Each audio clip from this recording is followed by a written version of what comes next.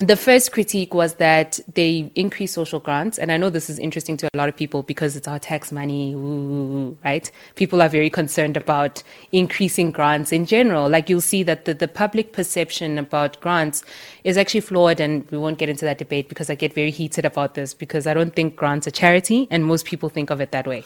Okay, let's just pause on that because I want to explore that. Okay, sure.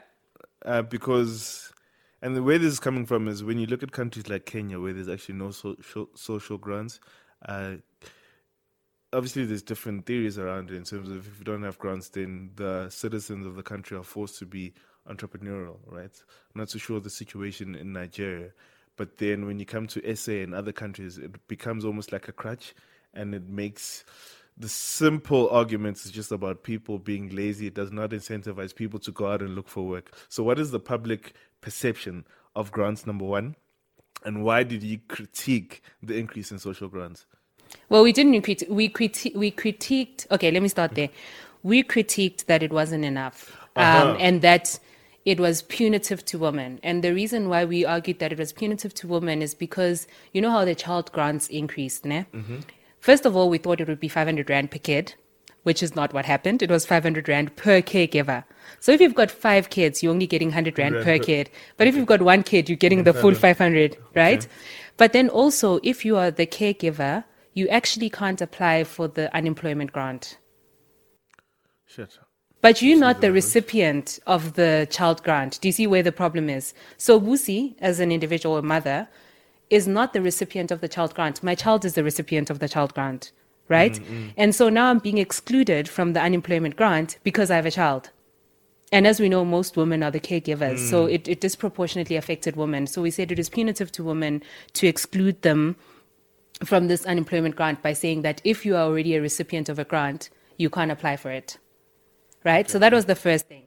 The other thing is that the 350, I mean, personally in my institute, we said there should just be a universal basic income grant. That would have been the easiest way to implement this. And I think SASSA, the way they've gone about it was obvious that it's easier to just give money to everyone than to say, if you are blue and this and that, now you've got all this criteria. Now you are, I think 80% of people who were denied were actually falsely denied in terms of the UIF criteria, because they actually didn't do it correctly. And so all these people were rejected falsely, right?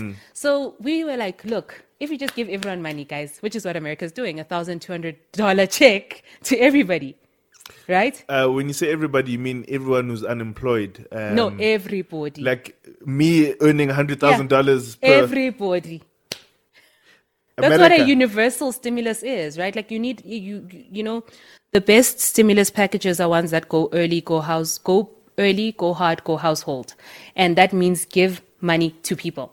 That's what the go household part means. Give money to people so that people can spend in the economy to revive it. So we're going to come back to your critique of the budget now. Mm-hmm. You can see it. Me, I have many, go down many I know, but there's so many interesting conversations. I get it. So, okay.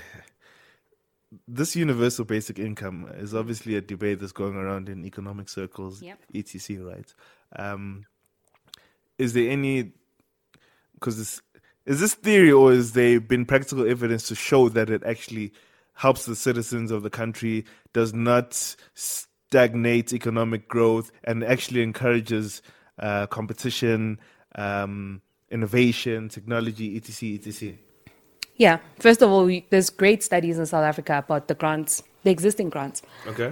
What the studies show is that grant recipients have a higher marginal propensity to spend, and that means that they just spend the money that they get, right? Okay. But they've also got a higher marginal propensity to spend on the domestic economy.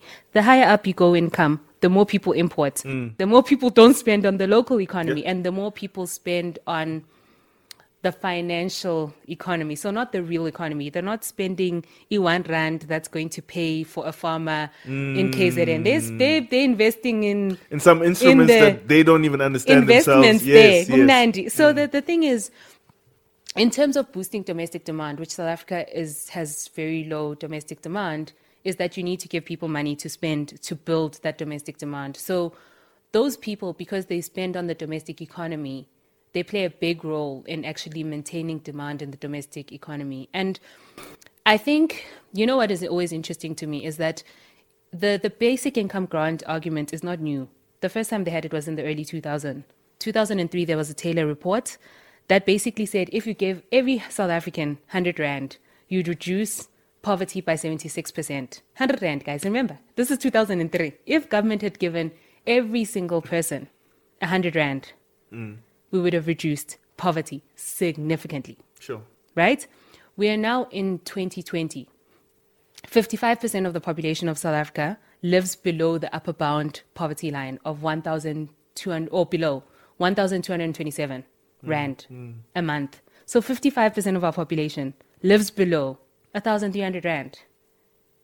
So do you see? So to build the economy, right, you need to spend in it. And that's why I'm opposed to what government is proposing, which is to say, if you make the conditions right, then business will invest, and then somehow the economy fixes itself along the way. That's not how it works.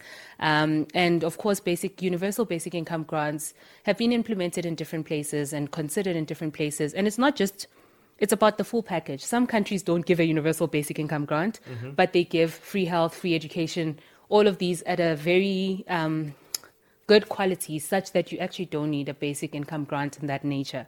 So if we had all these other things, maybe we wouldn't need a basic income grant. If everyone had the right to food in the way that they should, maybe we wouldn't need a basic income grant, right? Okay, so we'll come back to the budget.